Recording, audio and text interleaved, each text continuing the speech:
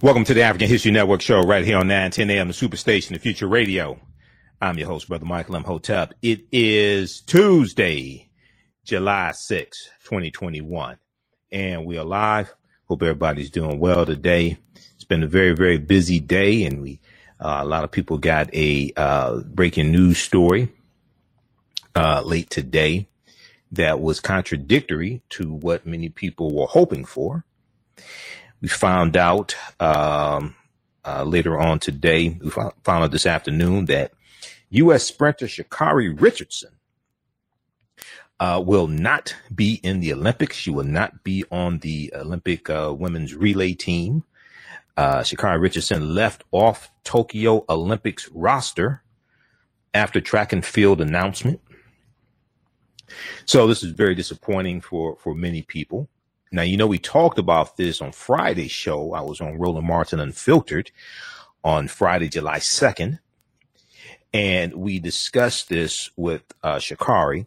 I was already on today's show. I was already going to deal with the issue regarding THC and the Olympics.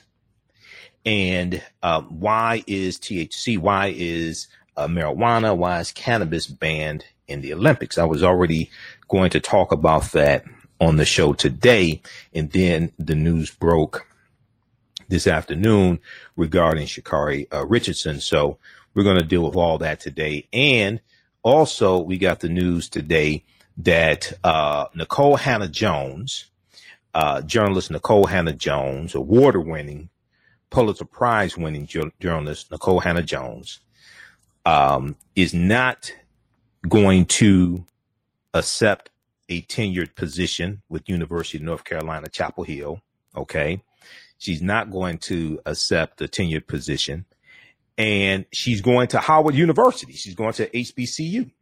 Okay. And along with her is going to be Pulitzer Prize winning journalist Ta-Nehisi Coates. Also, Ta-Nehisi Coates is going to Howard University as well. He's going to be a professor at Howard also, and they're going to educate the next generation of African American journalists. All right, so we're going to talk about that on today's show. We know this morning on CBS this morning, she was interviewed. Gayle King interviewed Nikole Hannah-Jones, and she revealed on the air that she was not going to accept the position with University UNC. Okay, and this was a shock for many people. And we've been talking about how she was denied tenureship.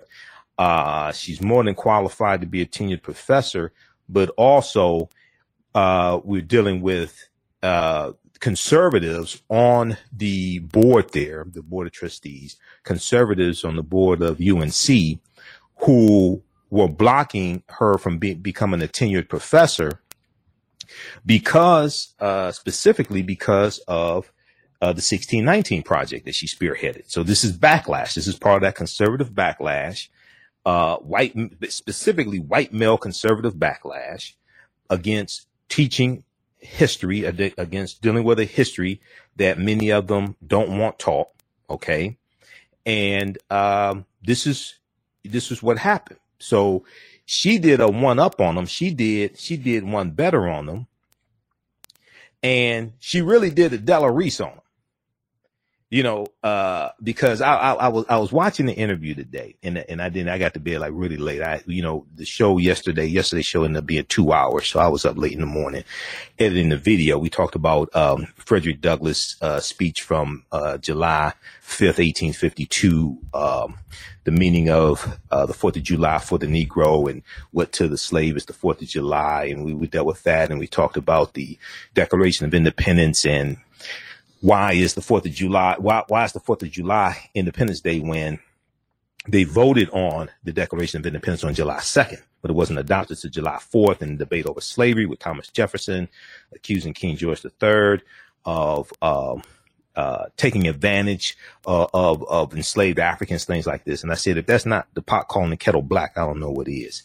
But go watch yesterday's show, okay, here on our Facebook fan page, The African History Network, and my YouTube channel, Michael M. Hotep.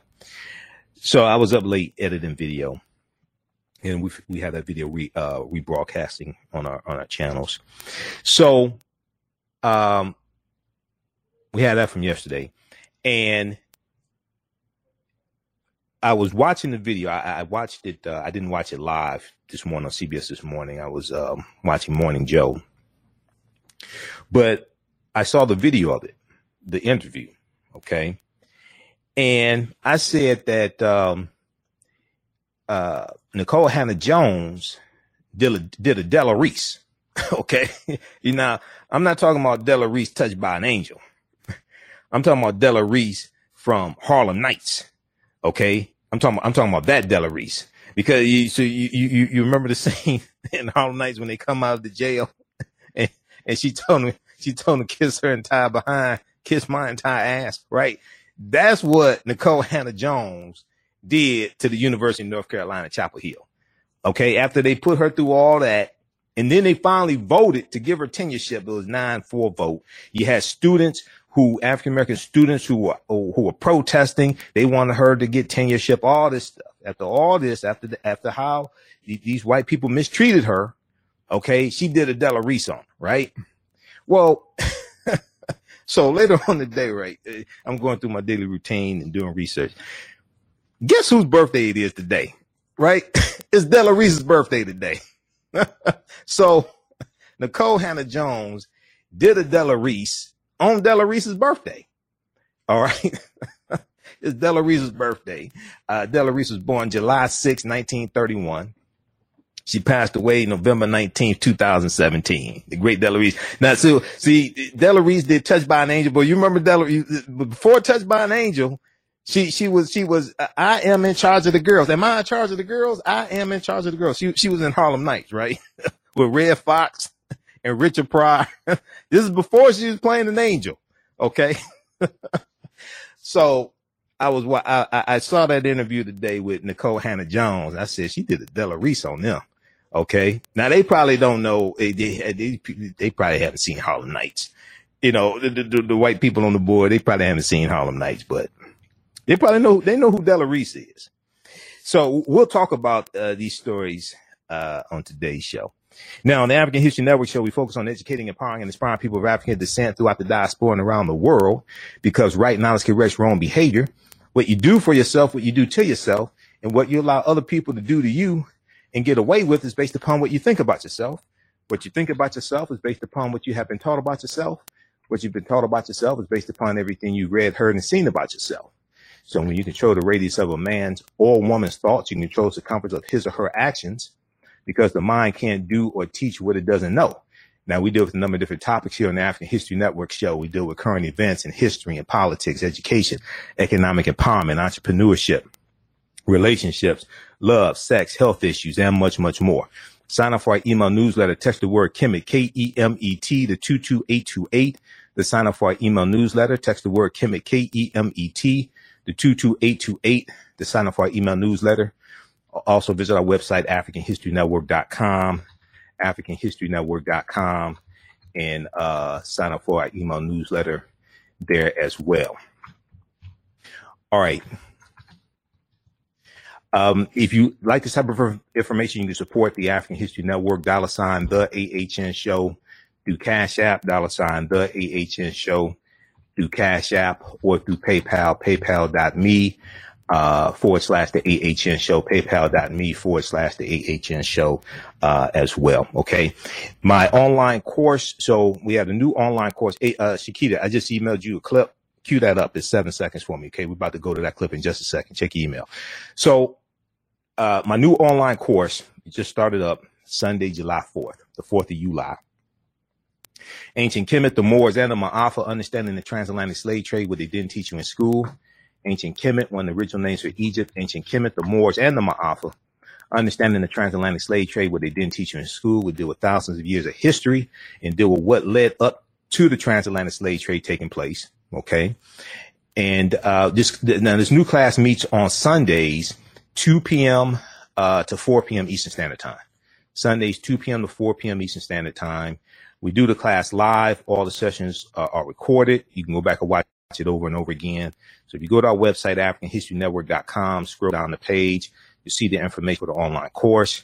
Click on register here. It takes you to the next page. Click on enroll. And the class is regularly $130, on sale $80. As soon as you register, you can start watching the content. As soon as you register, you can start watching the content. You can watch class number 1 from Sunday, July 4th. Next class is Sunday, July 11th. Also, you will also be enrolled in the Saturday class that is wrapping up. And I think we have 1 or 2 more sessions in the Saturday class. But classes 1 through 9 of the Saturday class is archived. You can go back and watch that. You can watch the June 12th interview I did with Dr. David M. Hotep, author of the book, The First Americans Were Africans, Documented Evidence. You can watch the interview I did with, or the class where Sister Nubia Wardford, who's an African-American female archaeologist, spoke to our class as well. And we talked about the origins of ancient Kush and the African queens of antiquity. Okay, so we're going to post a link here. You can register for the class right now. As soon as you register, you start watching the content.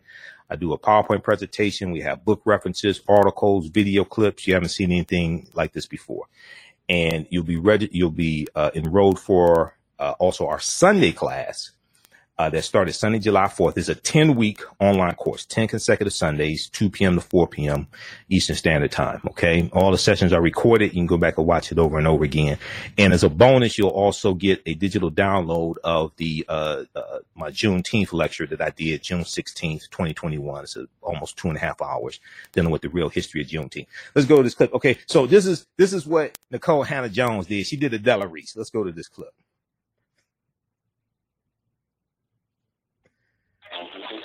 Kiss my entire ass. So that's what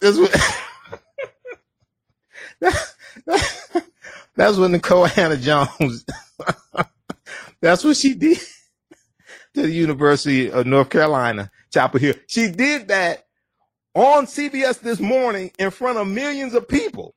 It's not like she just tweeted it. She was interviewed by Gayle King, and she did that to them. That's what she did to them. All right. This has been today's moment in Black Girl Magic. All right.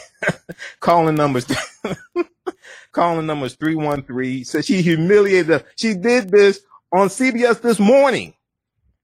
It's seen by millions of people. Not only that, they have a YouTube channel, right? So their videos get seen hundreds of thousands of times. That's what she did to them. All right. Calling numbers 313-778-7600, 313-778-7600 is a calling number if you have a quick question or comment.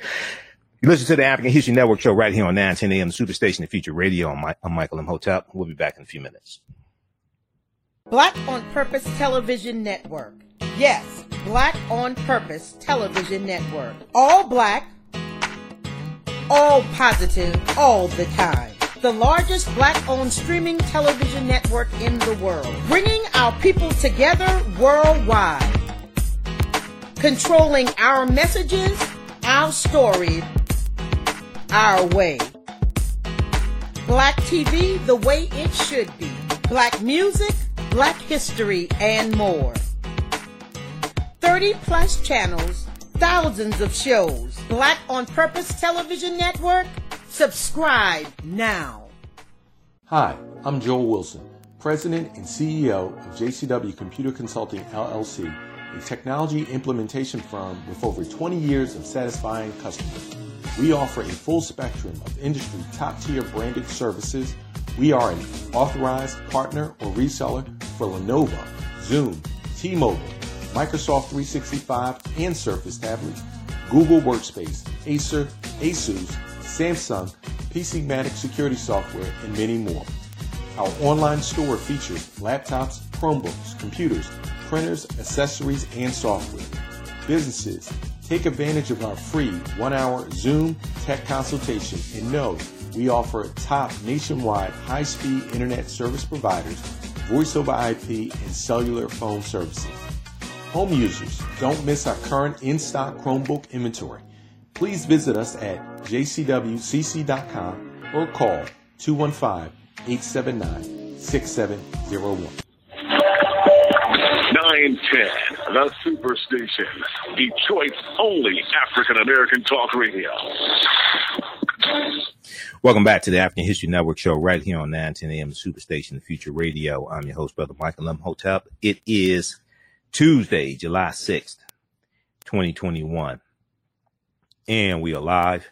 Calling numbers 313-778-7600. 313-778-7600 is the calling number if you have a question or comment. Okay, so right before the break, we were talking about Sha'Carri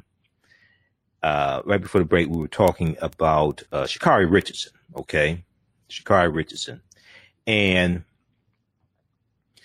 the news came out today that she's not going to be in the Olympics. She's not going to be on the Olympic relay team. Okay, I want to go to this clip here. So what we're going to do, we're going to go to this clip from NBC Nightly News. Then we'll talk about there's an article from NBC News and Today Show that deals with the announcement that came out today. I was already planning to talk about why cannabis is prohibited in the Olympics. Okay, I was already scheduled to talk about that. Then this news broke today. So we're going to deal with that as well, because there's a whole lot of misinformation floating around. And the information is right on the U.S. Anti-Doping Agency's website. And we talked about this some on Friday's show as well. And you know, I'm amazed how. So if you watch this show, right, you see the research that we do, right? If you look at Joanne Reed's show, The Readout, I like Joanne Reed. Some of this stuff she's been saying lately is crazy, but I like Joy. Joy has about 60 to 70 people that work on her show. Producers, associate producers, people behind the camera, people all over the place, right? And I'm listening. I saw the interview that she did yesterday with, I think it was Bomani Jones. And it was just some erroneous things that she was saying that was just not true about this situation with Sha'Carri Richardson, trying to compare it to Michael Phelps and all this. First of all, she called him Brian Phelps instead of Michael Phelps. Then she said Michael Phelps tested positive for marijuana. And Michael Phelps never tested positive for marijuana. The picture of him smoking marijuana from a bong, that was about 6 months after the 2008 Olympics. He was suspended for 3 months. Sha'Carri was suspended for 1 month. And then I saw Tiffany Cross this past Saturday on the Cross Connection with more misinformation. And, you know, I did let me see if we could pull up this tweet here. I did a tweet. I'm still waiting on a response from Tiffany. I like Tiffany Cross, but, you know, sometimes I think she tries to be too woke. And I've said before, a lot of times people confuse being woke with sleepwalking.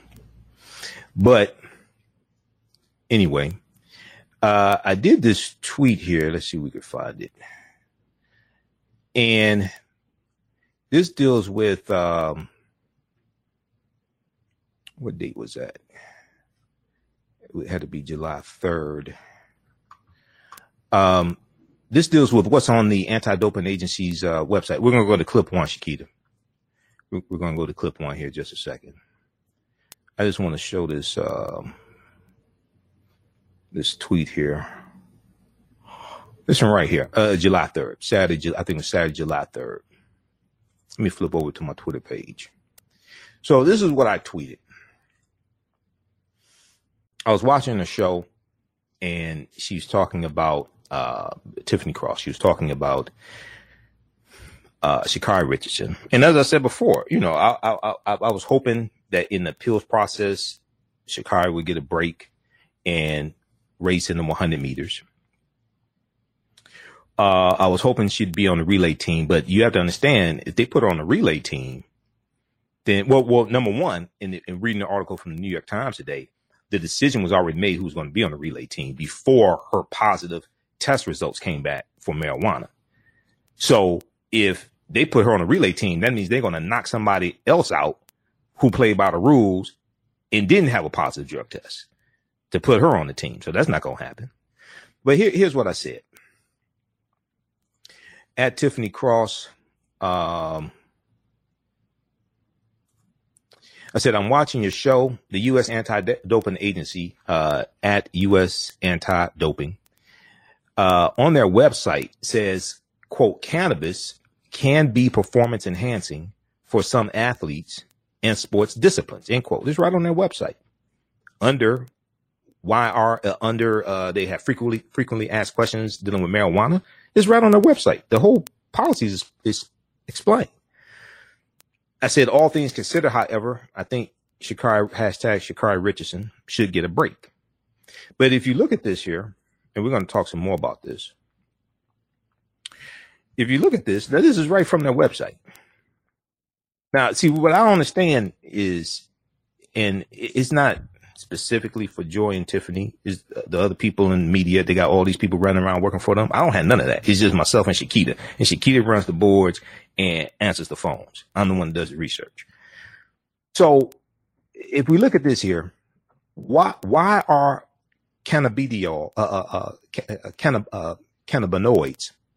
on the WADA prohibited list, World Anti-Doping Agency, and then the U.S. Anti-Doping Agency follows the protocol of the World Anti-Doping Agency.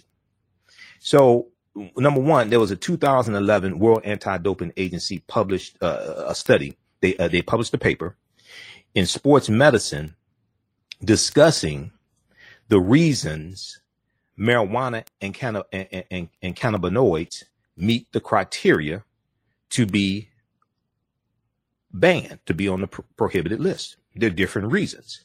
Below are excerpts from this publication that address the three criteria.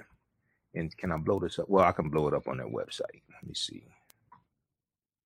This is let me see. Y'all can't see this. So what I'll do, it's on their website. Let me flip over to the website. Right here. On their website,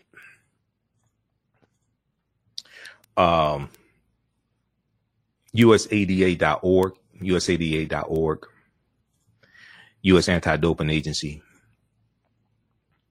Go right here to athletes, drop down menu, substances, marijuana, FAQ, frequently asked questions. All this stuff is easily accessible. So we go down here, answers to common questions regarding marijuana and cannabinoids. What are cannabinoids? What is marijuana? Go down here. Why are cannabinoids on the WAD prohibited list? All this stuff is right here. Let's blow this up. In 2011, WADA published a paper in Sports Medicine discussing the reasons marijuana and cannabinoids meet the criteria, okay, from being prohibited. And if we back up, it says, for something to be added to the WADA prohibited list, the World Anti-Doping Agency, for something to be added to the WADA prohibited list, it must meet 2 of the 3 inclusion criteria. Okay, it must meet 2 of the 3 inclusion criteria. Let's blow this up so everybody can see it. People, okay, let's blow this up for people who can't read, can see it. A, it poses a health risk to athletes. B, it has the potential to enhance performance. And C, it violates the spirit of sport. So it has to meet 2 of these 3 criteria.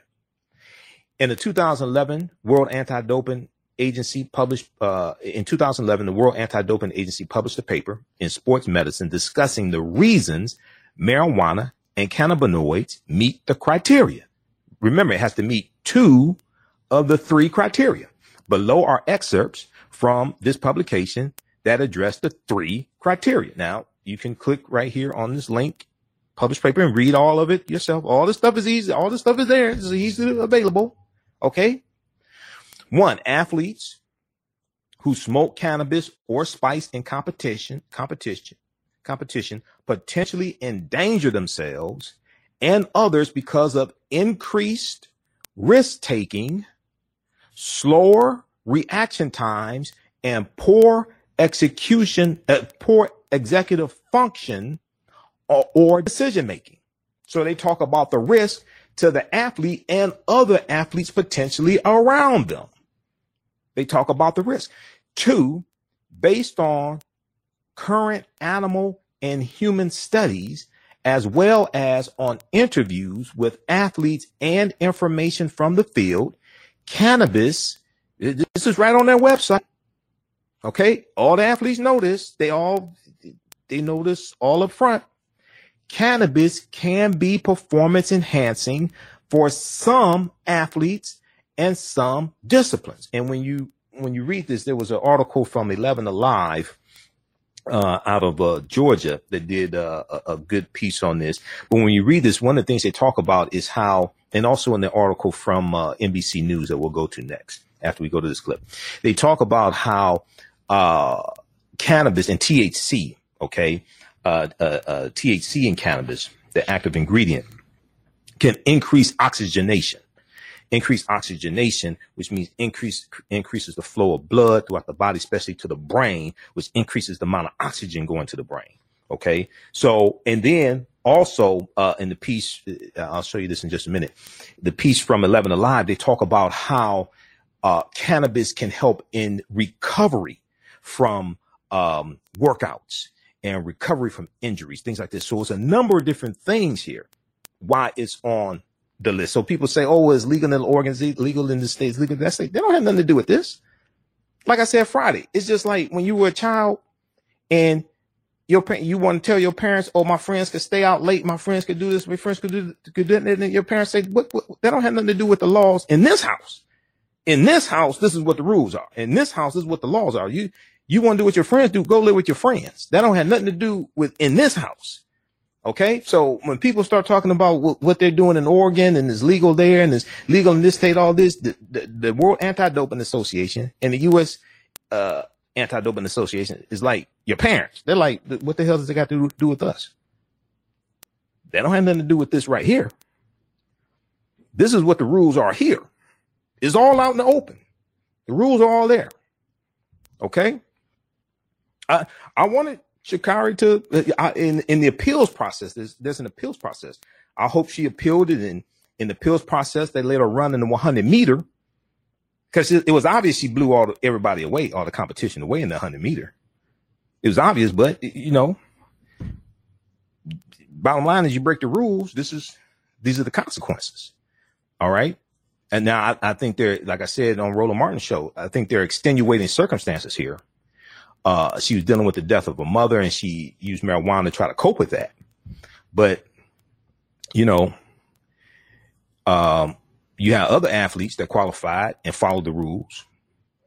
So hopefully, she entered into a counseling program. That's why she ended up doing 1 month suspension instead of 3 months. She could have done 3 months suspension, but anyway, let's get through this here. So, cannabis can be performance enhancing for some athletes and sports disciplines. 3, use of illicit drugs that are harmful to health and that may have performance enhancing properties not consistent with the athlete as a role model for young people around the world. All right. Now, in 2019, the World Anti-Doping Agency exempted cannabidiol, CBD, from this category. However, all other cannabinoids, whether natural or synthetic, are prohibited in competition. Even though CBD is permitted at all times, this article explains the legal and anti-doping issues that continue to make these products risky for athletes. Now, when you research this with marijuana, you can use the prohibition on marijuana is you cannot use it after 11:59 p.m. on the day prior to the competition. We'll get to that in a minute. That's the stipulation on marijuana. You cannot use it after 11:59 p.m. on the day prior to the competition. All right. I want to go to clip number 1 here. We'll post this link here. All this information is out there. This is why I'm listening to people on MSNBC. I'm like, all these white people you got running around working for you and you don't know this? And I'm watching this stuff this weekend, and I'm like, wait a second, hold on. They got this article right here on NBC's website that deals with this information. Advocates say THC does not enhance sports performance. So why is it banned? It goes through, it explains it, has information about the anti-doping agency, World Anti-Doping Agency. I'm like, I don't work for NBC or MSNBC. How did I know this?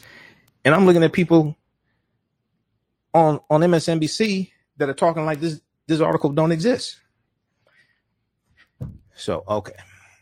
All right, let's go to clip one. Sha'Carri Richardson will not compete at Tokyo Olympics.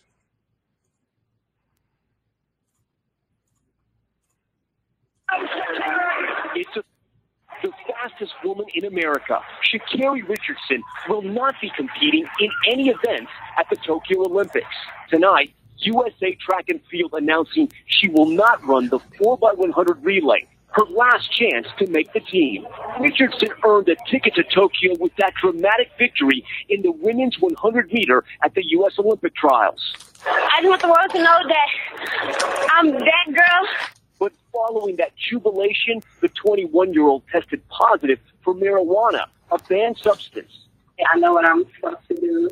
I'm allowed not to do, and I still made that decision. Richardson was suspended for a month and disqualified from running the 100 meter at the Olympics. Her suspension ends before the relay. More than 500,000 people signed an online petition to let Sha'Carri run. Tonight, USA Track and Field saying they support reevaluating the rules surrounding marijuana use. But, quote, while our heartfelt understanding lies with Sha'Carri, we must also maintain fairness for all of the athletes. As Tokyo puts the final touches on the Olympics, this news no doubt will disappoint fans. But Richardson has vowed to come back stronger, promising to be a world champion next year. Okay. All right. Thanks, Shakita. So I know she'll be back. She'll be back. I think she learned from this. And this also deals with mental health and having the proper knowledge of how to deal with traumatic experiences without resorting to using substances to deal with tragedies in life and things like this. And I'm not blaming her for using marijuana. She knew the rules. She said she knew better. She did it anyway. She's dealing with the death of her mother. It's something traumatic. She's 21 years old, already dealing with a lot of pressure. So, but we have to see the other part of this. And as I've said before, I've never used marijuana. I don't use any drugs. I never use marijuana. Don't use edibles, none of that stuff. Because I understand. See, that's how they get you also. Because I used to work for a job placement agency, and we had a lot of people, like 95% of our clientele were African Americans. We had a lot of people who couldn't get placed in the jobs because they couldn't pass the drug test. They couldn't pass the drug test. They had the qualifications to do the job, but they couldn't pass the drug test. So this is one of the ways that they get you also. And we have to be really, first of all, marijuana usage has been marketed to African Americans for over the past 30 years through negative corporate controlled hip hop. See, we have to understand this. Okay. Just as the British flooded, Hong Kong with opium. Okay. Just as, Europeans flooded Native Americans with alcohol. We have to look at how marijuana has been used to attack us. And I understand Harry J. Anslinger, 1937, first chairman of the National Narcotics Commission. And Harry J. Anslinger testified in front of Congress that white women craved black men sexually when white women were high on marijuana. And he had a war on drug, Harry J. Anslinger. It's the same Harry J. Anslinger who attacked and pursued Billie Holiday. And he is really responsible for killing Billie Holiday because Billie Holiday was in the recovering, going through detox from heroin, and she was taking, I think it was methadone or something like that, and he took her off methadone. He ordered to have her taken off methadone. He's a white supremacist, Harry J. Anslinger. You got to research him. We've talked about him before here, and why marijuana was made legal, because why marijuana was made illegal, because as long as white people were using it, it was called cannabis or hemp. As long as white people were using it, it was not a problem. But when Mexicans started using it, and the recreational usage of marijuana was really introduced into this country by Mexicans, okay, early 1900s, and it was called cannabis or hemp. It wasn't called marijuana. But when you start having these non-white people using it, then they changed the name to marijuana, which is a Spanish term. And all of the antipathy and hatred that a lot of people in this country have for Mexicans got associated with the term marijuana. They're reframing how people think about it. And then Harry J. Anslinger launches this war against marijuana. He lies in this testimony to Congress, okay? And they institute the marijuana prohibition tax in 1937, which basically makes it illegal except for medicinal purposes. This is why, see, when people say, oh, sometimes when I hear radio shows or discussions and they talk about why, whether or not marijuana should be legal or not, my argument is you're not asking the right question. The first question you should ask is, why was it made illegal when it was legal for such a long time? As long as white people were using the drugs, it was all right. It's just like cocaine. Cocaine used to be legal in this country. As long as white people were using cocaine, there's not a problem. When African Americans started using cocaine, then you get articles like February 8th, 1914 from the New York Times. The article dealing with what is it? Negro cocaine fiends. Negro cocaine fiends are a new Southern menace. Okay. Let me pull up this article from the New York Times. It's over 100 years old. See, when you start studying, I was doing a lecture in 2016 dealing with the history of the war on drugs. And it was specifically dealing with Richard Nixon's war on drugs that he declared June 17th, 1971. Okay. So when I hear people talk about the war on drugs and the crime bill, I notice you don't talk about Richard Nixon, who's a Republican. And that's where the war on drugs started in the modern day. It started with Nixon. U.S. prison population quadruples from 1970 to 1993. It goes from about 300,000 to 1.3 million. If you go to BJS.gov, Bureau of Justice Statistics, the information's there. Okay. So when, let me try to pull this one up here. This is a famous article from the New York Times, February 8th, 1914. This is the year before the movie The Birth of a Nation came out. Okay. Birth of a Nation debuted February 8th, 1915. This article right here, let me flip over to it. This is why we have to understand history. I'm all for marijuana being legal, but just like alcohol is legal, I don't use either one of them.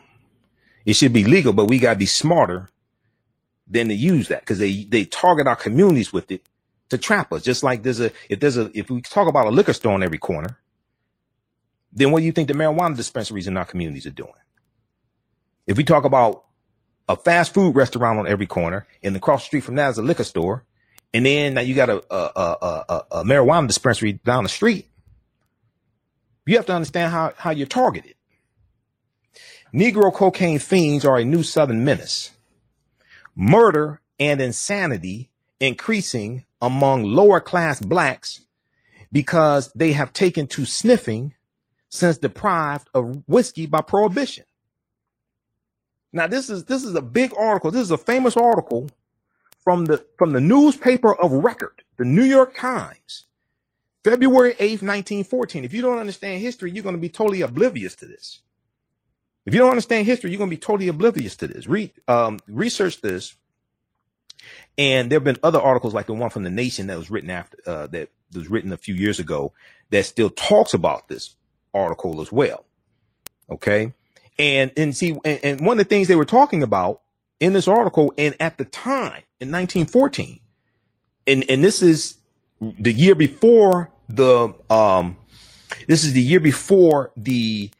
Great Migration starts in 1915, right about 1915. This is at the beginning of World War I, 1914. World War I, 1914 to 1918. This is 5 years before the Red Summer in 1919, when you had over 25 major race riots in this country, like the Elaine, Arkansas race riot. In Elaine, Arkansas, we had over about 200 African Americans killed, and the one in Chicago. Okay. One of the things that they're asking in this article, and at this time, they're asking, do police officers now need to carry a 45 caliber handgun because a 38 is not powerful enough to kill a Negro high on cocaine, a Negro male high on cocaine? Because one of the things they were talking about is, are these black men going to start raping white women when they're high on cocaine and they have superhuman strength? What do we do? How do we deal with them? And then the next year, exactly 1 year to the date, February 8th, 1915, a movie comes out called The Birth of a Nation that tells how you deal with it. The Birth of a Nation shows the rise of the Ku Klux Klan, and it shows the Ku Klux Klan as being heroes because it shows the Klan rising up to put down a rebellion of former Union Negro soldiers, because the movie deals with slavery, the Civil War, and Reconstruction. And it shows them rise. It shows the Klan rising up to put down this rebellion of Union Negro soldiers after the Civil War is over with. But the movie also calls race riots in the streets, and it showed black men trying to rape white women in the movie, The Birth of a Nation. It debuted February 8th, 1915. For the first 30 days that the movie was out, it was called The Klansman. Well, why was the movie called The Klansman? Well, because it was based upon a novel by a man named Reverend Thomas Dixon, and the name of the novel was called The Klansman. In 1915 was the 50th anniversary of the founding of the Ku Klux Klan, which was founded December 24th, 1865 in Pulaski, Tennessee, about a week or so after the 13th Amendment to the U.S. Constitution was ratified and adopted. Adopted December 18th, ratified December 6th. So all this history is connected. And it's connected to what's going on right now. This is the 6th anniversary of the domestic terrorists who had an insurrection January 6th at the U.S. Capitol trying to overthrow the government because they didn't like the results of the last election.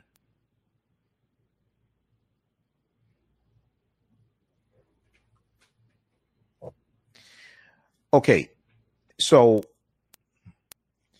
let's go back to Sha'Carri. I want to look at the article here from, okay, so we showed that one from the New York Times. Let's look at this one here from the Today Show, the Today Show very quickly.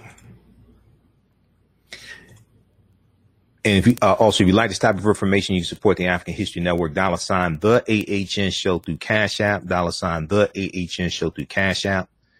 Also through PayPal, paypal.me/the AHN Show. Okay, you're not going to find this type of information many other places.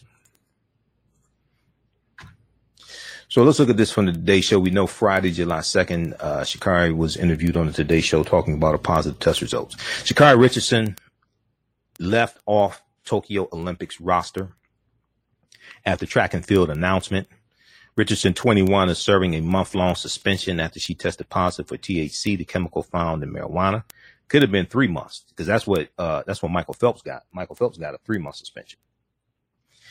Track star Sha'Carri Richardson will miss the Tokyo Olympics after U.S. track and field said Tuesday she would not be a member of the women's 4x100 meter relay team. In a statement, the organization said it is incredibly sympathetic towards Sha'Carri Richardson's extenuating circumstances and strongly applaud her accountability and will offer offer her our continued support both on and off the track. Now, Richardson, 21, was suspended from the U.S. Olympic team on June 28th after she tested positive for THC, a chemical found in marijuana. As part of the agreement, Richardson will serve a 1-month suspension, which means she will miss running the 100-meter race at the Olympics, where she was a fan favorite to win the gold medal. On Friday, Sha'Carri Richardson's suspension was publicly announced. U.S. Track and Field said in a statement that the track star's, quote, situation is incredibly unfortunate and devastating for everyone involved. Now, the decision prompted outrage on social media from people who wondered why the sprinter was being suspended for using marijuana, a drug typically known for its relaxation effects and which does not cause someone to run faster. Apparently, they didn't read the information on the U.S. Anti-Doping Agency's website because all the information is there. So apparently they didn't read it. However, the World Anti-Doping Association has said that marijuana can be a performance enhancer for some, and the U.S. Anti-Doping Agency follows the lead of the World Anti-Doping Agency, but it says for some athletes it can be a performance enhancer. But the other thing is, it can also be a hazard for some athletes as well. Now, in a statement on Tuesday, U.S. Track and Field, as we all went through, when I took you to the website, we went through 1, 2, 3 and laid out all that stuff out. In a statement on Tuesday, July 6th, U.S. Track and Field officials added that while the organization, quote, agrees that the merit of the World Anti-Doping Agency rules to THC should be reevaluated, it would be detrimental to the integrity of the U.S. Olympic team trials for track and field if U.S. ATF amended its policies following competition only weeks before the Olympic Games. Quote, all U.S. ATF athletes are equally aware of and must adhere to the current anti-doping code. This is what I said. All the athletes know the rules. And our credibility as the national governing body would be lost if rules were only enforced under certain circumstances.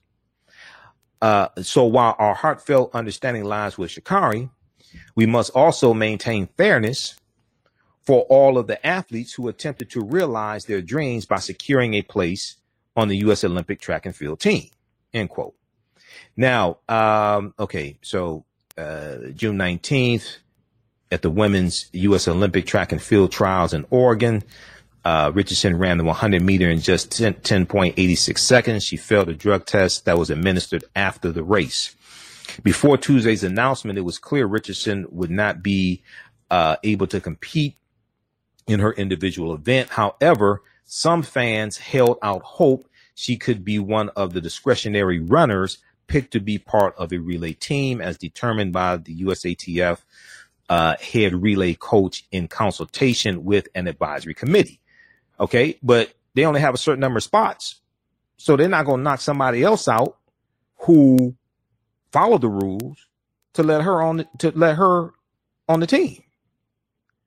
Richardson told the Today Show on Friday that she used marijuana in Oregon, where it is legal, and after being told her biological mother had died, she added that she was focused on herself and not her Olympic fate. She told Savannah Guthrie in the interview, she said, right now I'm just putting all of my time and energy into dealing with what I need to do, which is heal myself. So if I'm allowed to receive that blessing, running in the relay race, then I'm grateful. Okay.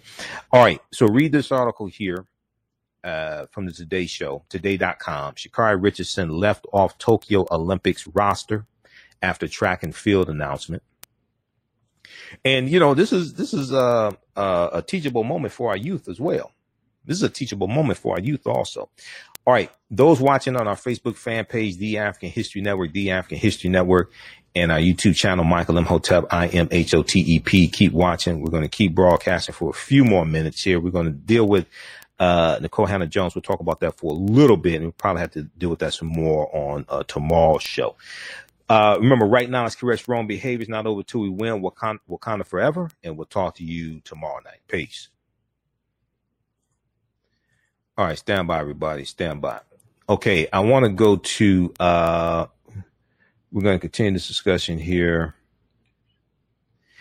All right. Hey, if you like this type of information, you can support the African History Network, $ the AHN show through Cash App, $ the AHN show through Cash App. Also through PayPal, paypal.me/the AHN show, paypal.me/the AHN show, or at our website, AfricanHistoryNetwork.com, AfricanHistoryNetwork.com. This is the official African History Network Cash App account, $ the AHN show, SHOW. And it'll say Michael and show my picture there. These other ones are fake African History Network accounts that somebody set up and already reported them to Cash App. All right. And be sure to register for the 10-week online course that I teach on Sundays. We have a new class that just started up on Sunday, July 4th. It's a 10-week online course that I teach ancient Kemet, the Moors, and the Ma'afa, understanding the transatlantic slave trade, what they didn't teach you in school. We deal with thousands of years of history and what led up to the transatlantic slave trade taking place. So if you go to our website, AfricanHistoryNetwork.com, scroll down the page, you'll see information about our radio show. You can click on the link, read articles that I've written. 10-week online course right here. Click on register here. It takes you to the next page and click on enroll. Okay. As soon as you register, you can start watching the content. So the class is on sale, $80, regularly $130. We do the class live. So you can join us in class live. We have a live text chat. You can ask questions. You can see me. I can't see you. You can be in your pajamas. You can have a bonnet on for all I mean, I can't see you. So, okay, you're in your home. You get in your pajamas. That's fine. And then all the sessions are recorded. So you can go back and watch it over and over again. Even after the course is over with, you still have access to the course content. You can go back and watch them next year. Okay. All right. I want to go to, I'm looking at the articles I have here. I want to make sure that I laid all this information out. I want to make sure I go through this step by step to clear up a whole lot of misinformation that's been floating around. So let's go to this. So we talked about the one from the Today Show. That was number one. Let's go to, and let me look at the one quickly here from New York Times. Just a second here. Let me pull this one up from the New York Times. They had it was something key in the article from the New York Times dealing with Sha'Carri Richardson that I wanted to key in on. Then I want to look at this piece that came out this weekend from NBC News dealing with the debate over why THC is banned, is prohibited. And you'll have substances that are prohibited for different reasons. It's not all because it can be performance enhancing. It could also be because something is deemed as potentially harmful to athletes, either them or athletes around them as well.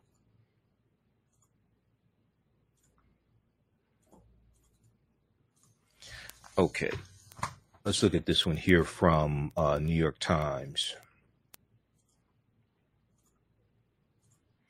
Sha'Carri Richardson will miss Olympics after not being chosen for relays.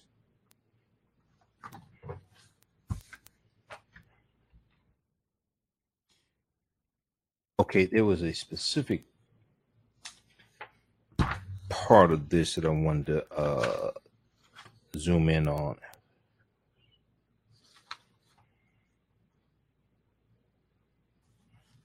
It's right here. It's like paragraph 5 or 6.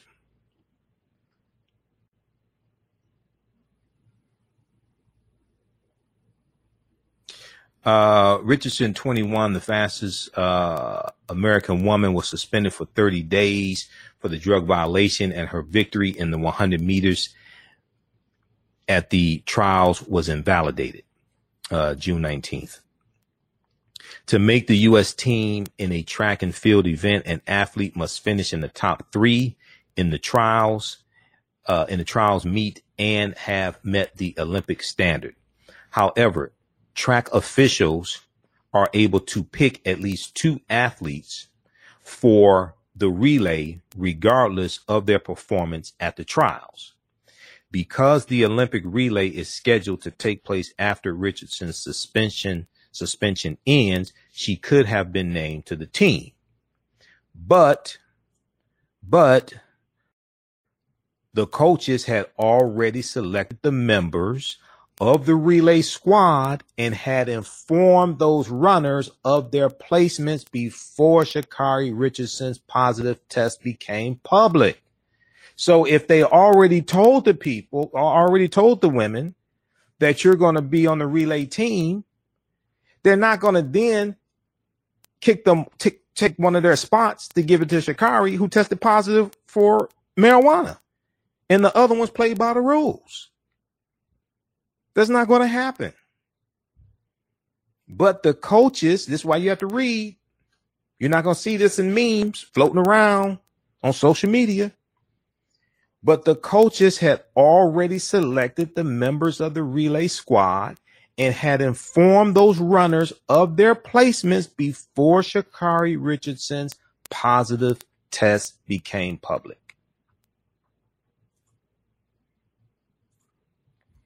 Now, after Richardson's disqualification,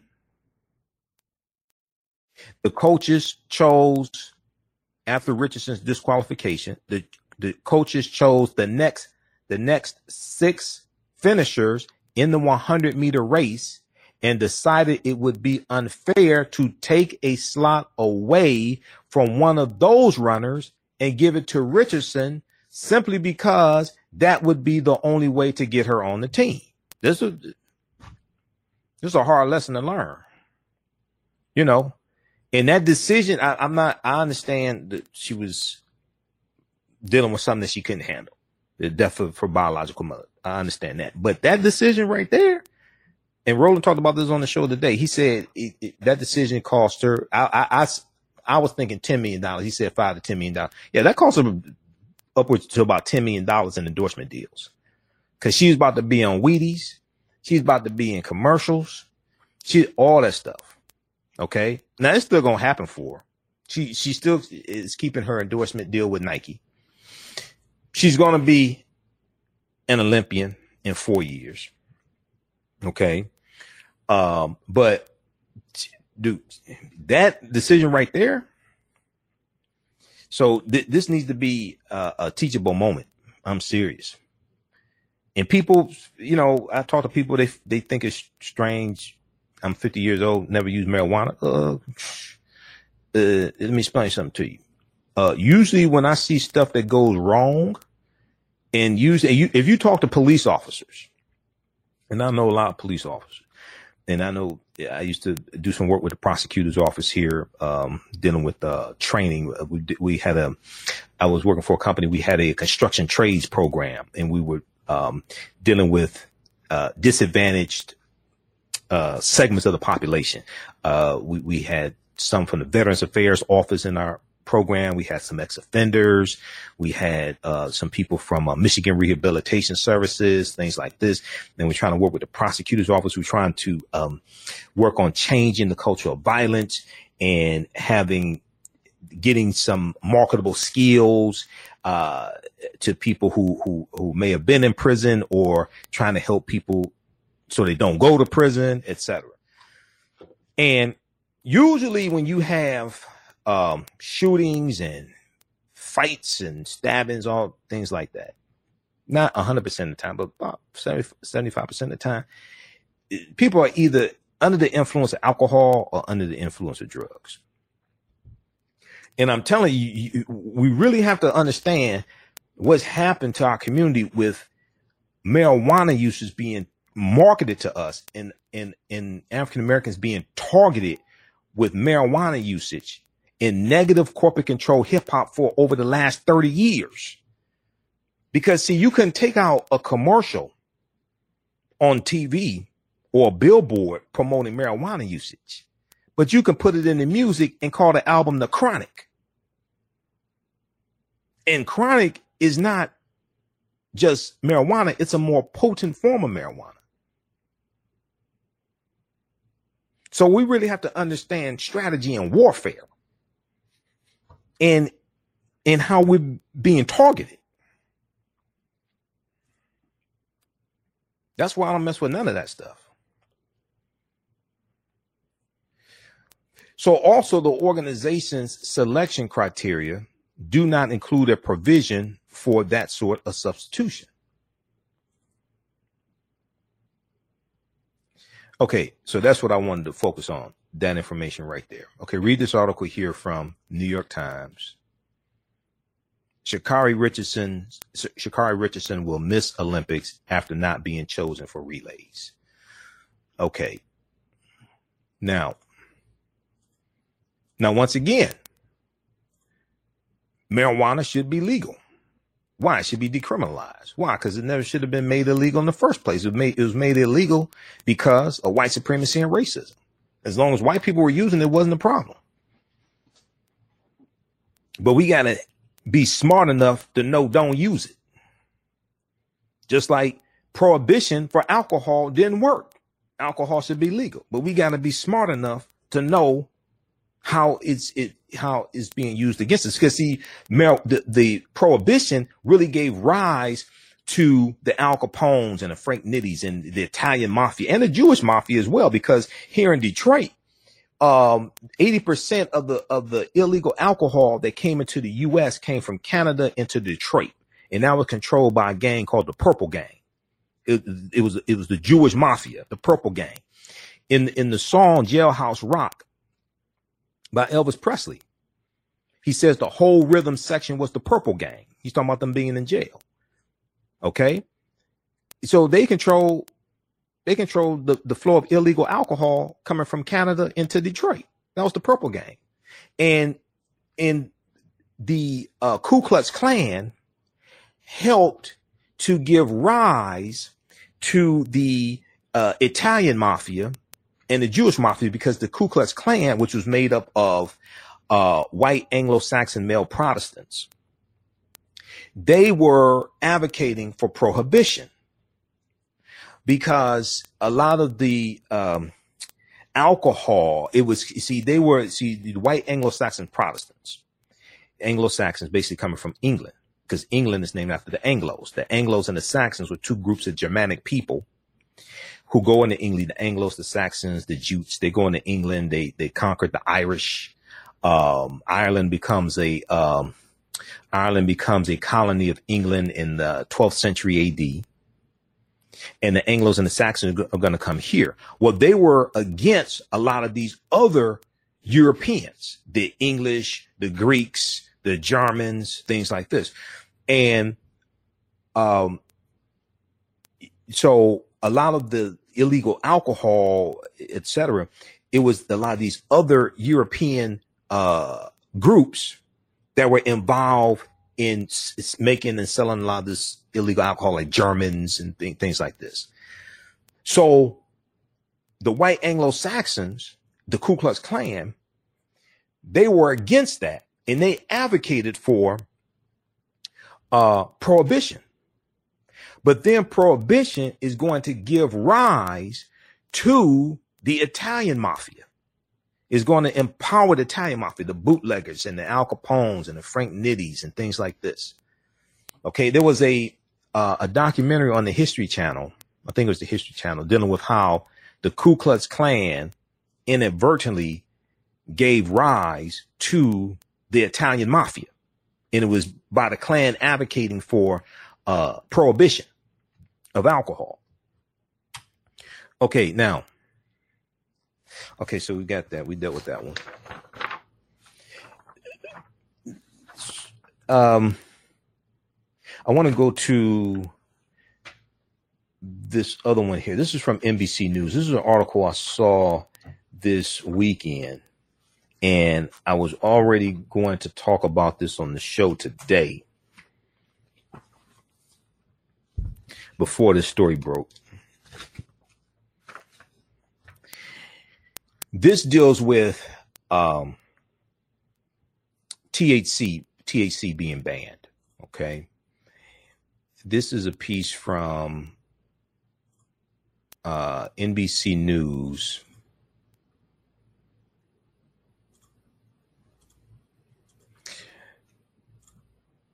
This one here is advocates say THC does not enhance sports performance. So why is it banned? Advocates say THC does not enhance sports performance. So why is it banned?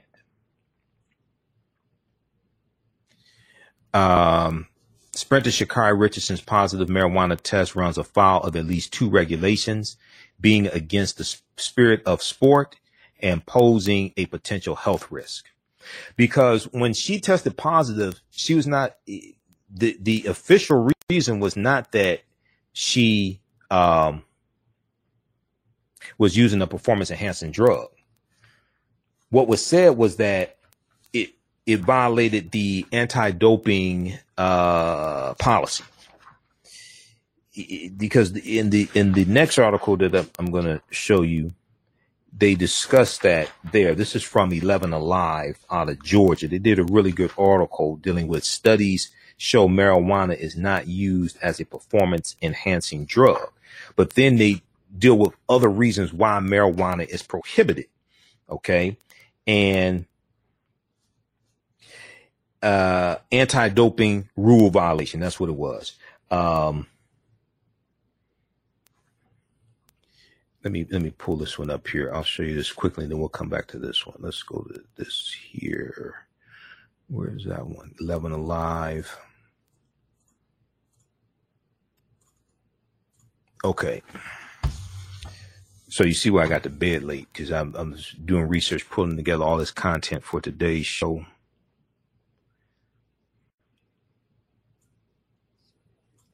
And this is some of the information. Hold on. Why is this? This article here. This is the next one I'm going to go to. I just want to show you something quickly in this one. This is from 11 Alive out of Georgia. Study shows marijuana is not used as a performance enhancing drug, but that's just only one reason why a drug can be banned. But if we go to page 3 of this article, what we found, so they cite their sources: National Library of Medicine, Clinical Journal of Sports Medicine, World Anti-Doping Agency, U.S. Anti-Doping Agency. What we found, go to the second paragraph under what we found. The drug is banned, referring to marijuana, is banned on race days, but not on days outside of competition. The World Anti-Doping Agency reporting in a 2011 sports medicine paper, that marijuana meets the criteria for a prohibited substance because it can increase risk-taking, slower reaction times. It can increase risk-taking and slower reaction times, and result in poor executive function or decision-making. So we go back to the U.S. Anti-Doping Agency's website, and I showed you 3 reasons why, the 3 reasons, and 2 of the 3 reasons had to be met for a substance to be prohibited. The paper further states, based on current animal and human studies, cannabis can be performance enhancing for some athletes and some disciplines. And finally, use of illicit drugs that are harmful to health and that may have performance enhancing properties is not consistent with the athlete as a role model for young people around the world. So they talk about, and one of the things, let me see, back up here. first paragraph under what we found. To start, they did something smart. They said, let's look at what the policy is, as opposed to hallucinating what you think the policy is. They said, let's go look and actually see what the policy is. To start, let's look at why the U.S. Anti-Doping Agency and the World Anti-Doping Agency have THC listed on their prohibited list. As opposed to you saying, oh, it don't do this, it don't do this. Let's go look and see why it's there. The U.S. ADA is bound by the World Anti-Doping Agency protocols, regardless if marijuana is legal in many states. That don't have nothing. Marijuana being legal in Oregon and all those states, they don't have nothing to do with WADA and the U.S. ADA. The other important thing to note is the U.S. ADA report on Sha'Carri Richardson's test results never says her suspension was a result of using a performance enhancer. It never says her suspension result, the actual report. Not what's reported on MSNBC, but the actual report. The other important thing to note, the U.S. Anti-Doping Agency report on Sha'Carri Richardson's test results never say her suspension was a result of using a performance enhancer. It states it was for, quote, an anti-doping rule violation, end quote. Because a substance can be listed, can be prohibited, even if it's not a performance enhancer. It can be prohibited for two other reasons, as we've already laid out. This is why you have to read. Okay. Now, to read this full article here, because this is deep and it has the links to the studies and all this here. Studies show marijuana is not used as a performance-enhancing drug. Okay? There's very few studies on marijuana and athletes' performance, but the studies out there paint a convincing picture. Okay, so read that article from 11alive.com. Now, the original article that I saw that I definitely wanted to talk about. All right. Now, this is the one I saw this weekend. I wanted to make sure we talked about. And then I started researching this whole topic more. Advocates say THC does not enhance sports performance, so why is it banned? What could be other reasons why something is banned? This is from NBCnews.com, July 2nd, 2021.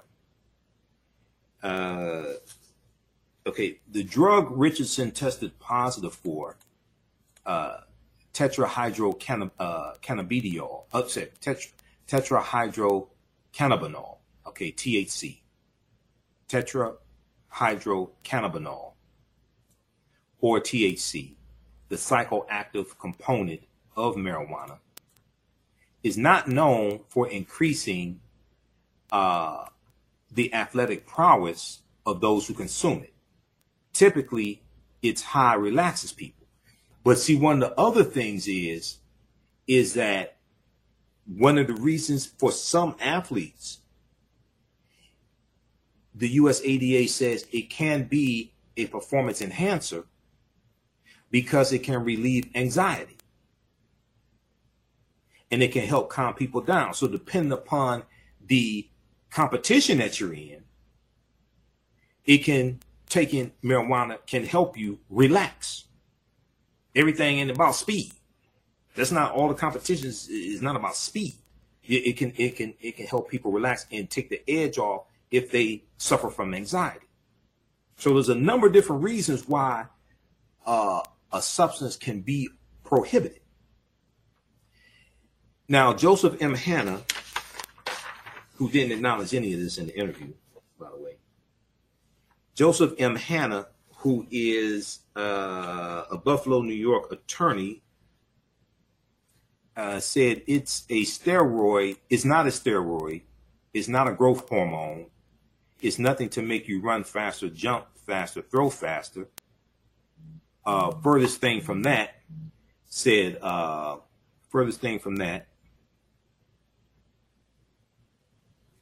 and he's an attorney who is not working with Sha'Carri Richardson, but has represented major sports league franchises and professional athletes. He said it has more of an opportunity to slow you down than to speed you up.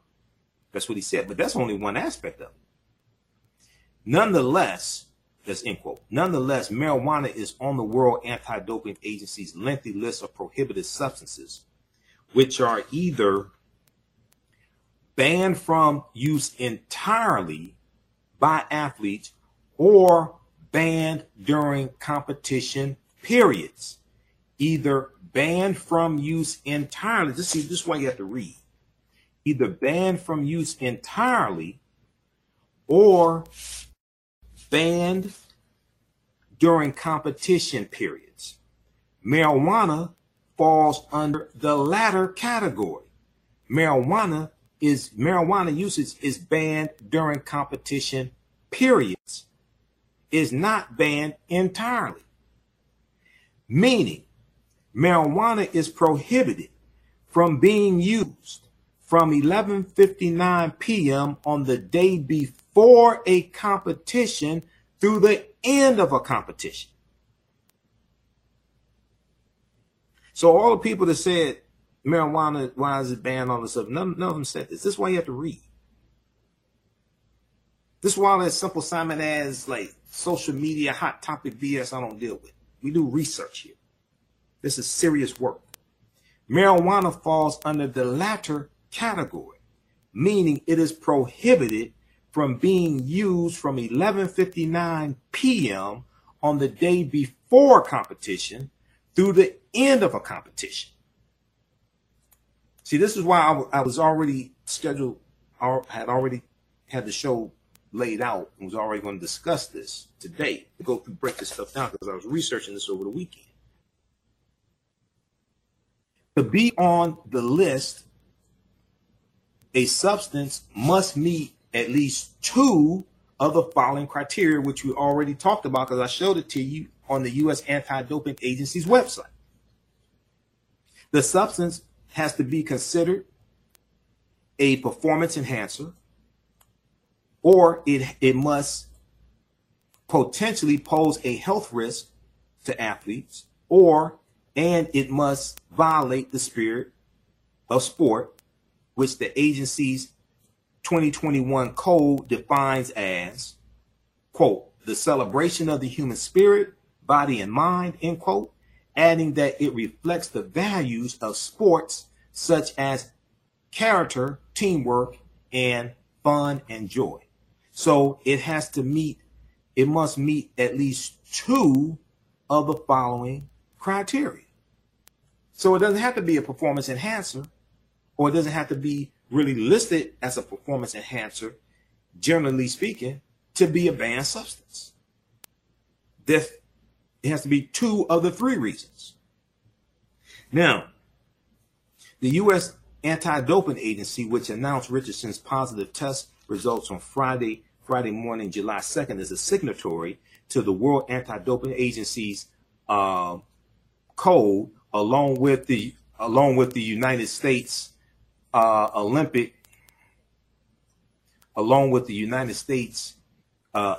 and Paralympic Committee. That means it follows the rules set forth by the global organization. Once again, because it's legal in this state or that state don't have nothing to do with this here. All right, page 3. Because I got my notes here.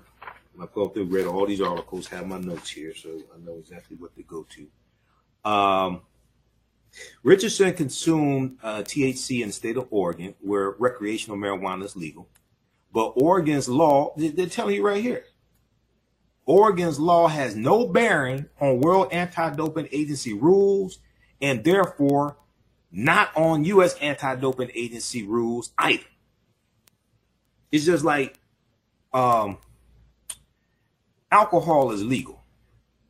But if you're a pilot on Southwest Airlines, you can't show up to work drunk. And then your excuse is alcohol is legal. What the hell does that got to do with this? That don't have nothing to do with this here because it's legal. Neither the U.S. Anti-Doping Agency nor the World Anti-Doping Agency responded to questions from NBC News about whether THC was currently considered to be a violation of all three of the criteria on the prohibited substance list. But it don't have to be a violation of all three criteria. It just has to be a violation of two of the three criteria. So I don't even know why they asked that question. It doesn't have to be a violation of all three of the criteria. It just has to be a violation of two of the three criteria. In a 2011 paper, the World Anti-Doping Agency argued that smoking cannabis was a performance enhancer because it improves, see, this is what I was saying, it improves oxygenation and decreased anxiety ahead of competitions. It ain't just about running faster. That ain't all the damn competitions. You got curling, and you got competitions that, you know, you need to be slow. You need to be relaxed. All of them ain't running fast. Well, curling is winter.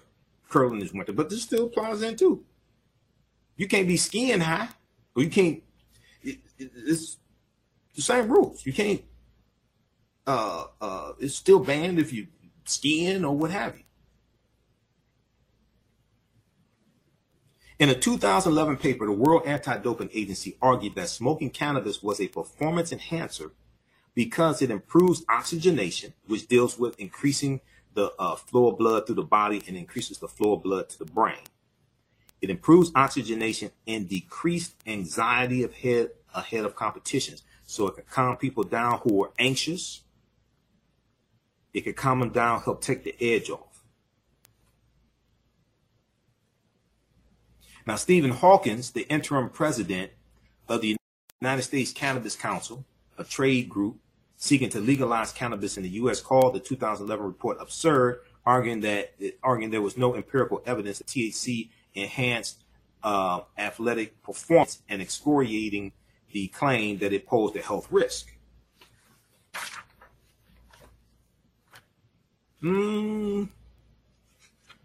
But it has to be two or three reasons to be banned. And if it calms people down and it helps people who suffer from anxiety, it can help increase performance. See, there are different ways to increase performance. Because in some of the research I was doing today, it can also increase performance and recovery time, like in between workouts and things like this. So it's not just performance on the field. So okay, you can read. I can link to him doing research. He's talking about if an athlete likes a drink, that is a health risk. If an athlete smokes cigarette, that poses a health risk. Blah blah blah. But also, if it works to impair your judgment and causes you to take more risk, you can put other athletes at risk as well. There's a number of different factors here. Okay, so we'll skip over that. We've already dealt with that. There's a president, Sha'Carri Richardson. I'm looking at my notes here. Okay, that's okay. That's it for that. That's the most important things here. Go read the rest of this. Click on the links. Advocates say THC does not enhance sports performance, so why is it banned? We dealt with that pretty conclusively.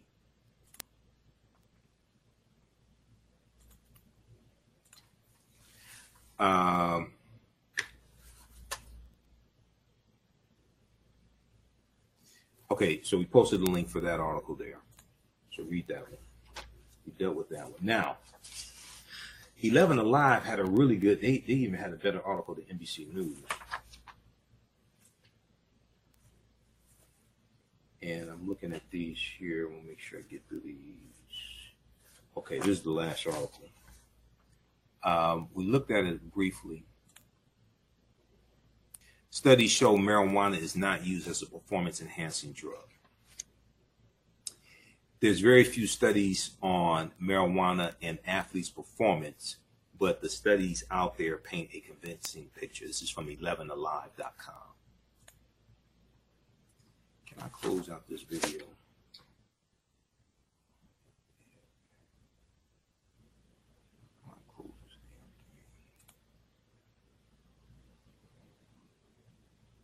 Okay. Let me see. Let me go. I want to go to the most important part. I want to go to is here.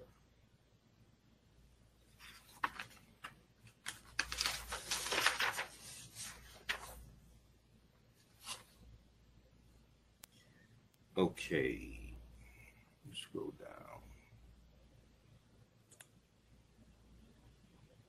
So the list of sources here: National Library of Science, Medicine, the National Library of Medicine, Clinical Journal of Sports Medicine, World Anti-Doping Agency, U.S. Anti-Doping Agency.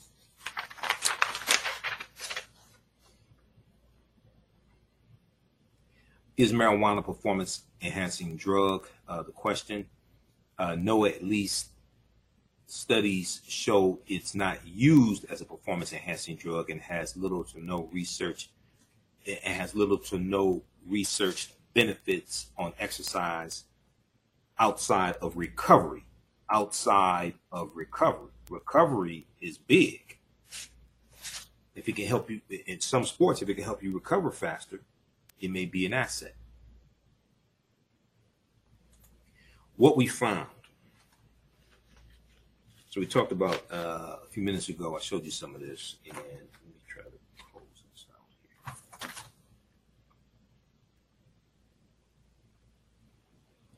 So what we found, okay, the drug is banned on race days, but not on days outside of competition, as we said. 11:59, after 11:59 p.m. on the day before the race through the competition, you can't use marijuana. Before that, you can. WADA reporting in a 2011 sports medicine paper that marijuana meets the criteria for prohibited substance because it can increase risk-taking, slower reaction times, and result in poor execution, function, or decision-making. Result in poor execution, function, or decision-making. The paper further states, based on current animal and human studies, cannabis can be a performance enhancer.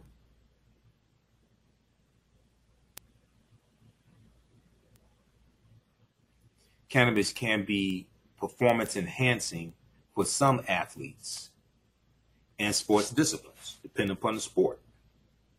And finally, use of illicit drugs that are harmful to health and that may have performance-enhancing properties is not consistent with the athlete as a role model for young people around the world. Okay, so they said, note that the paper's from 2011. Now,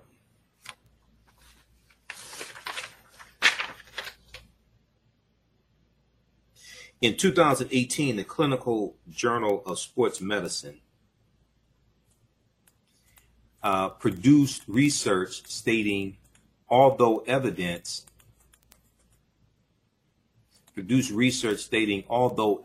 for serious harms from cannabis use on health of athletes is limited, one should be cognizant of the potential for abuse and mental health issues. Although the prevalence of cannabis use among elite athletes is not well known, use is associated with certain high-risk sports, end quote. The paper noted twice, there is no evidence for cannabis use as a performance-enhancing drug, and there is no direct evidence of performance-enhancing effects in athletes. The paper lists 5 authors, including Dr. Alan Vernick. Now, Vernick is the medical director of the World Anti-Doping Agency. Now, the research states prevalence of cannabis among athletes may involve self-report or detection of cannabinoids during drug testing, which can lead to underreporting or risk of bias in self-reporting. Self-reported cannabis use among NCAA athletes was predominantly for social or recreational purposes, and only 0.6% stated that the use of cannabis was primarily for performance-enhancing purposes. The study further states that marijuana was used second to alcohol among athletes. The study showed when two groups were split, one given marijuana and the other a placebo before athletic trials, cannabis, quote, increased heart rates, blood pressure, quote, but reduced physical work capacity. There are very few studies on the effects of marijuana as performance enhancers. However, there's evidence athletes use it to help with relaxation or recovery. See, that's what I was talking about. There are very few studies on the effects of marijuana as a performance enhancer. However, there's evidence athletes use it to help with relaxation, taking the edge off if you suffer from anxiety, or recovery, recovering from workouts, etc. Okay? So that is a type of performance enhancer. If it helps you relax so you can perform better, that's a performance enhancer. This doesn't mean that it has to help you jump higher or run faster. If it helps you calm down so you can perform because you suffer from anxiety, that's a performance enhancer. It helps you, enhances your performance.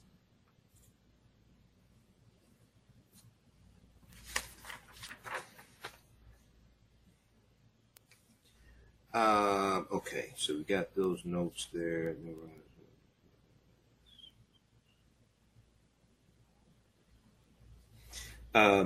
Page 5,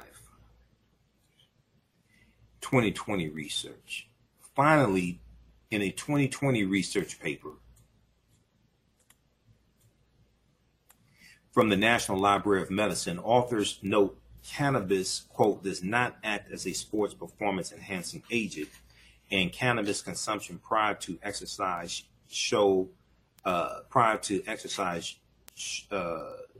should be avoided in order to maximize performance in sports. Depends upon the sport.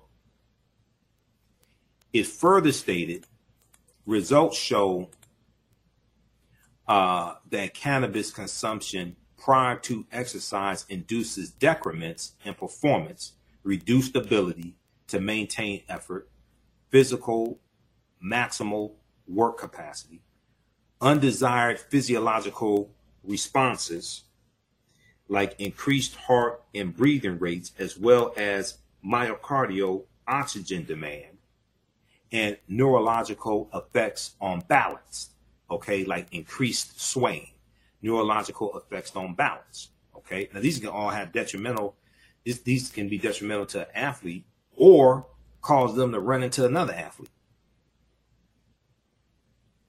Okay, so read the rest of this. Read this full article here.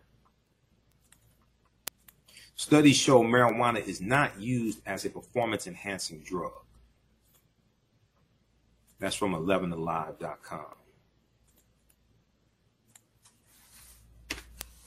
So this is one of the best ones that I saw. Also, let me see. Lastly, there is I was reading information from Medical News Today. Medical News Today. I told you I was doing a lot of research on this because I was already going to deal with this topic before we got the news that Sha'Carri was not going to be on the Olympic relay team. Read this article here because we don't have really time to get to it. So I'm going to squeeze in a little information here dealing with Nikole Hannah-Jones and Ta-Nehisi Coates, and we'll talk about this tomorrow. This is from medicalnewstoday.com. Habitual cannabis use alters brain oxygen. Habitual cannabis use alters brain oxygen. Tetrahydrocannabinol, THC. Tetrahydrocannabinol, the main active ingredient in cannabis, is linked to changes in how oxygen travels through the brain. This may correlate with changes in brain functions in the long term, a new study argues. Most widely listed drug, according to, recently medical marijuana, which is used for health treatments, has been legalized. Okay. However, medical Marijuana has not been approved. U.S. drug concerning the split. Okay.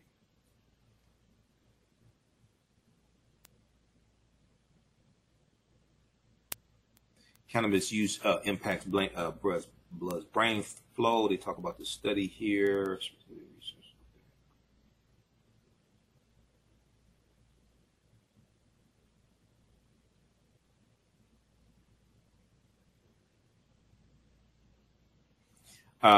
Another interesting finding was that in the case of chronic cannabis users, there was a higher blood flow in the region of the brain called the putamen, which is known to play a role in the reward system and in creating habits. According to the scientists, these findings might imply that THC is able to dilate blood vessels,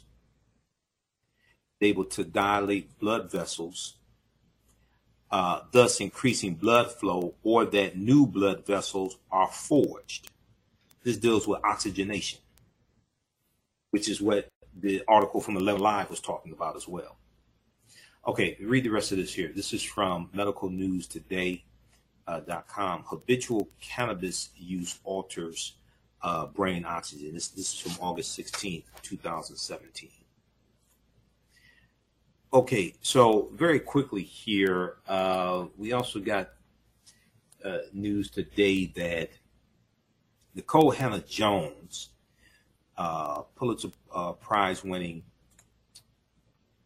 journalist, and the journalist who spearheaded the 1619 Project, that she, as well as Ta-Nehisi Coates, who wrote the cover story for a few years ago for The Atlantic called The Case for Reparations, that they are going to join the faculty at Howard University.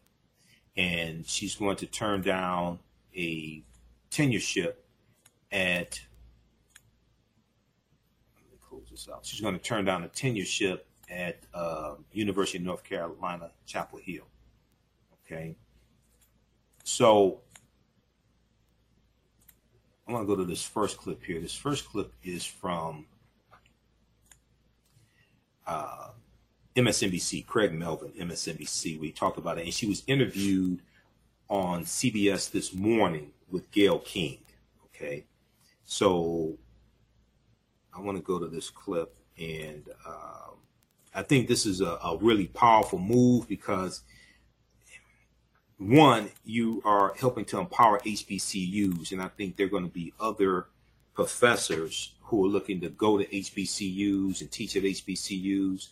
And the way that these white male conservatives at University of North Carolina, Chapel Hill, the way they treated her was just totally disrespectful.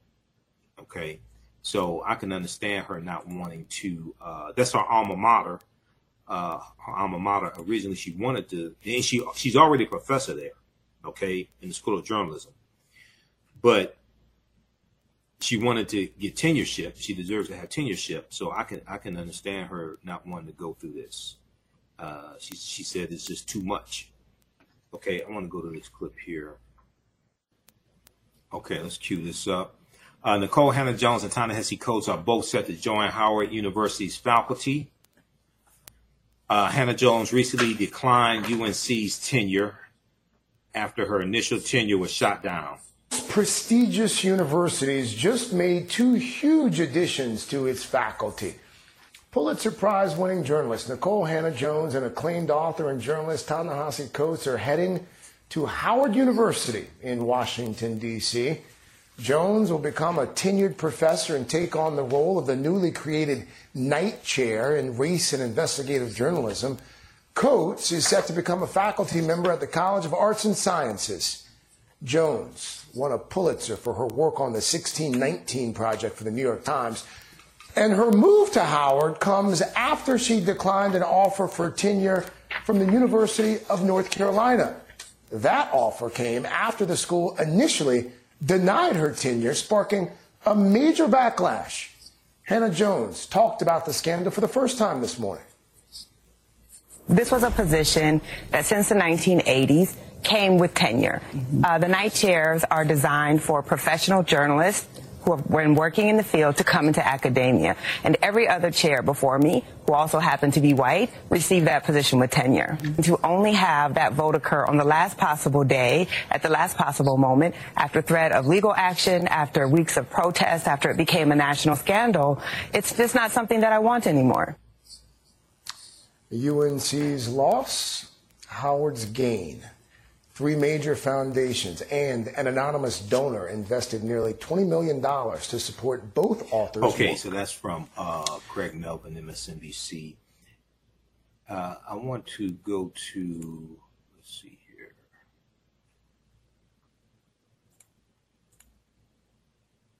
Let's look at...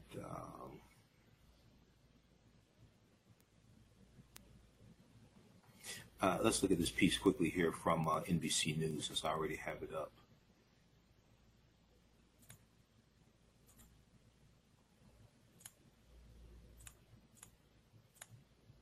Nikole Hannah-Jones declines UNC's tenure offer for a position at Howard University. Now, Pulitzer Prize winning journalist Nikole Hannah-Jones has turned down a tenure offer from the University of North Carolina, Chapel Hill, and will instead accept a faculty position at Howard University, the historically black college, the historically black institution in Washington, D.C. Now, she made the announcement on Tuesday in an interview on CBS This Morning with Gayle King. She said she decided to decline the offer of tenure from UNC, her alma mater. She said, it's a difficult decision, not a decision I wanted to make. Instead, I'm going to be the inaugural night chair in race and journalism at Howard University. Now, and this, she was on, we'll talk some more about this tomorrow. She was on, she and Ta-Nehisi Coates were on the Readout with Joanne Reed today, so we'll share that interview with you tomorrow. She will join acclaimed writer Ta-Nehisi Coates as a faculty member at the university. The school announced Ta-Nehisi Coates will be a faculty member at the flagship College of Arts and Sciences, and Nikole Hannah-Jones will be a tenured faculty member of the Cathy Hughes School of Communications.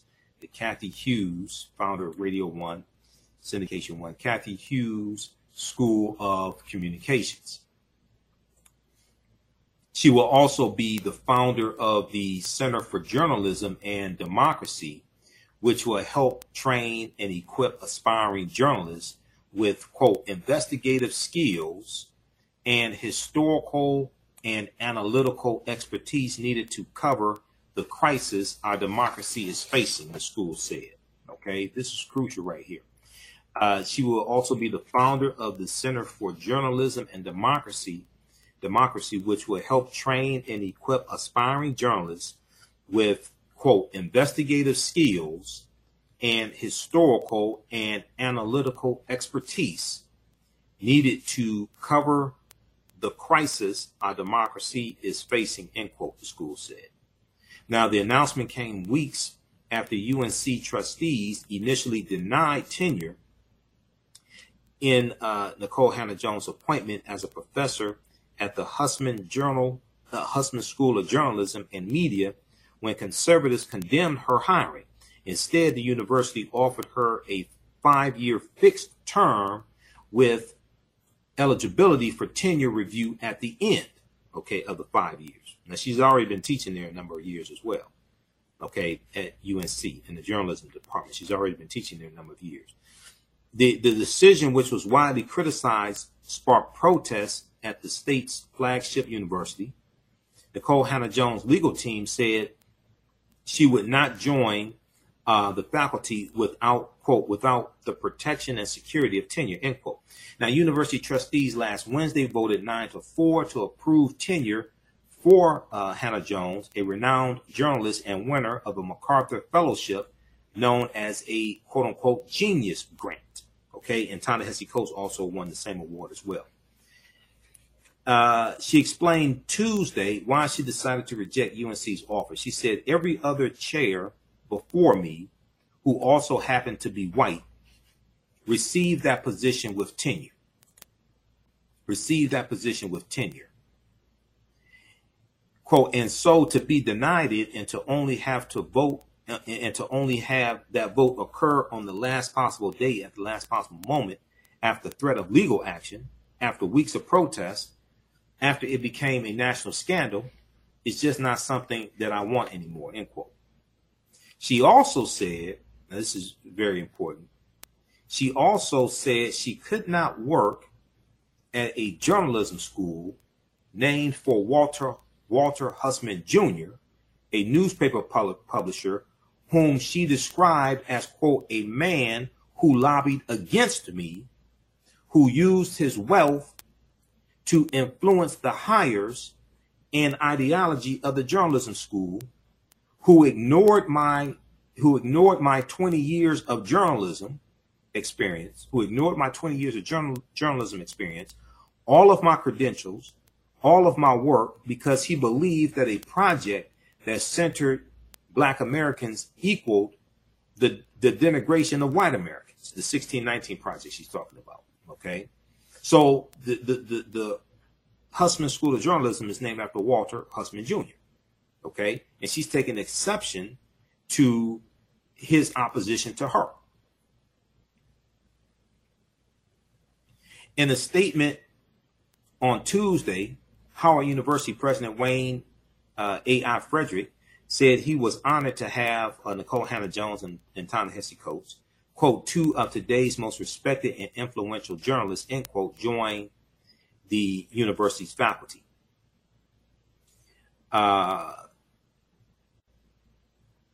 President Wayne Frederick said, at such a crucial time for race relations in our country, it is vital that we understand the role of journalism in steering our national conversation and social progress. Not only must our newsrooms reflect the communities where they are reporting, but we need to infuse the profession with diverse talent. Now, Ta-Nehisi Coates is a Howard alum and a 2015 MacArthur winner. He said there was, quote, no higher personal honor, end quote, than his faculty appointment at his alma mater. He is best known as the writer of the 2014 The Case for Reparations in the Atlantic and the author of the best-selling book Between the World and Me, which was a letter to his son about growing up as an African-American man in the U.S. And we know Nikole Hannah-Jones spearheaded the 1619 Project, which examines the consequences of slavery in the United States. That project has been assailed by some conservative critics, including those on the board at UNC, and she has faced staunch criticism since its release in 2019. The 1619 Project is named after the year in which a ship, the White Lion pirate ship, carrying 20 to 30 enslaved Africans arrived in then the British colony of Virginia. It holds that America was truly founded in 1619 when the first enslaved people were brought to the colonies, not in 1776. Okay, so read this article here from NBC News. Nikole Hannah-Jones declines UNC's tenure. Nikole Hannah-Jones declines UNC's tenure offer for position at Howard University. Okay, you all were able to hear the clip that I played, right? You should have been able to hear that. Okay.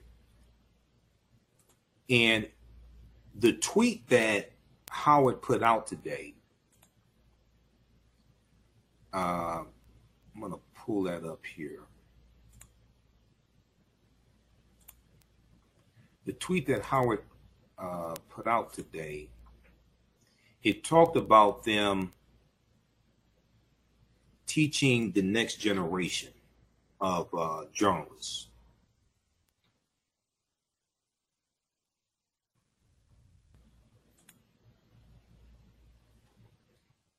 I retweeted this today also. This is from Howard University. This is from their Twitter page. Let me flip over to this.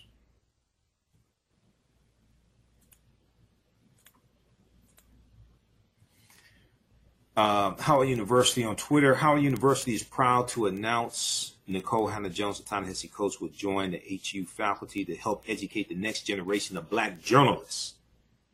The appointments are supported by nearly $20 million donated by 4 donors. Okay, so that's huge right there.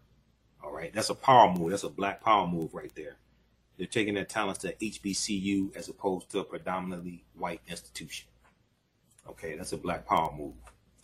All right, we got to get out of here. Hey, if you like this type of information, you can support the African History Network, $ the AHN Show through Cash App, $ the AHN Show through Cash App, also through PayPal, paypal.me / the AHN Show, paypal.me / the AHN Show. We're here 6 days a week. This helps us keep doing the research, stay on the air, keep broadcasting.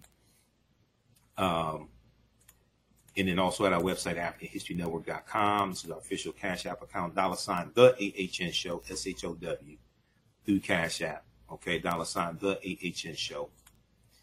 And then be sure to register for the online course that I teach, Ancient Kemet, the Moors, and the Ma'afa, Understanding the Transatlantic Slave Trade, what they didn't teach you in school. Ancient Kemet, the Moors, and the Ma'afa, Understanding the Transatlantic Slave Trade, what they didn't teach you in school. We deal with thousands of years of history and what led up to the transatlantic slave trade taking place also. That's at our website, AfricanHistoryNetwork.com, AfricanHistoryNetwork.com. All right, we got to get out of here. Remember, right now is correct wrong behavior. It's not over till we win. Wakanda forever. We'll talk to you tomorrow night. Peace.